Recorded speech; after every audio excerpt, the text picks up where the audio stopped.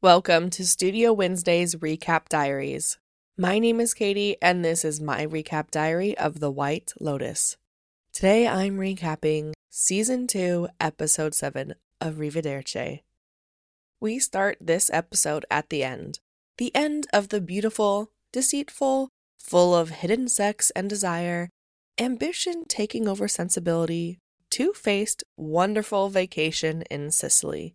This recap diary will be a bit less detailed than the past ones, and instead, just focus on the ending for each main character.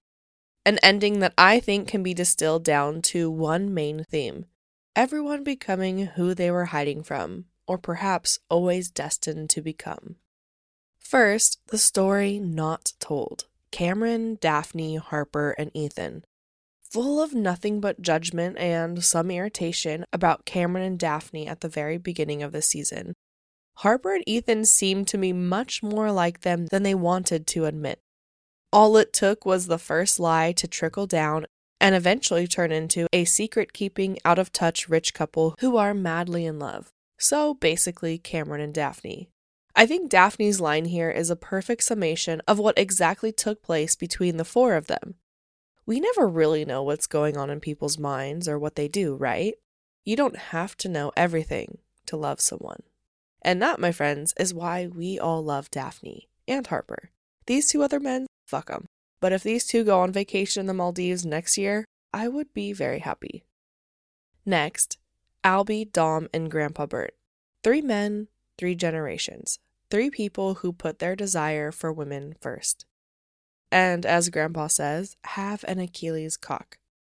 I am actually quite satisfied with this ending. Albie ended up getting played by Lucia, and as he waits at the airport terminal, this time she for real is disheveled, Portia runs into him. As she also got fucked over, maybe almost killed. They come back together and realize, okay, maybe you're not so bad after all. All I ask is that these two not be the ones who carry over to next season. My God.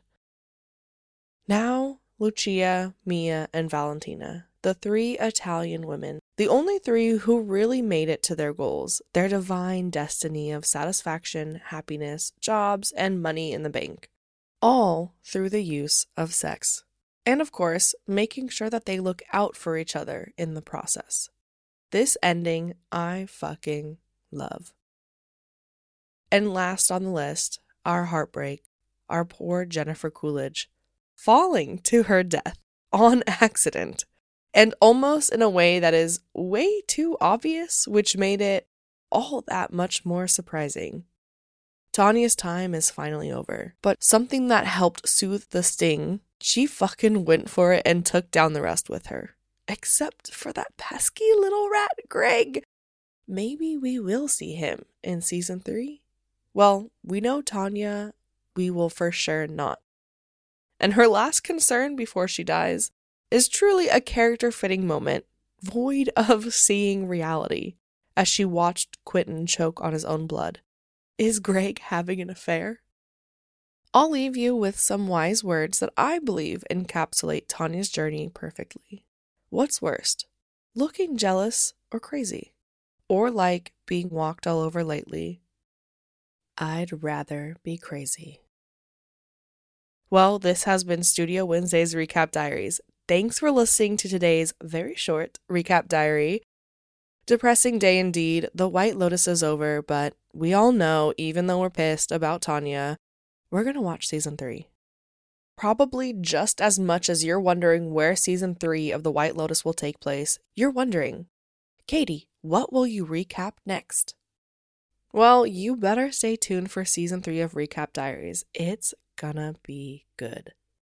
To learn more about Studio Wednesday, check out studio-wednesday.com and follow on Instagram at Recap Diaries.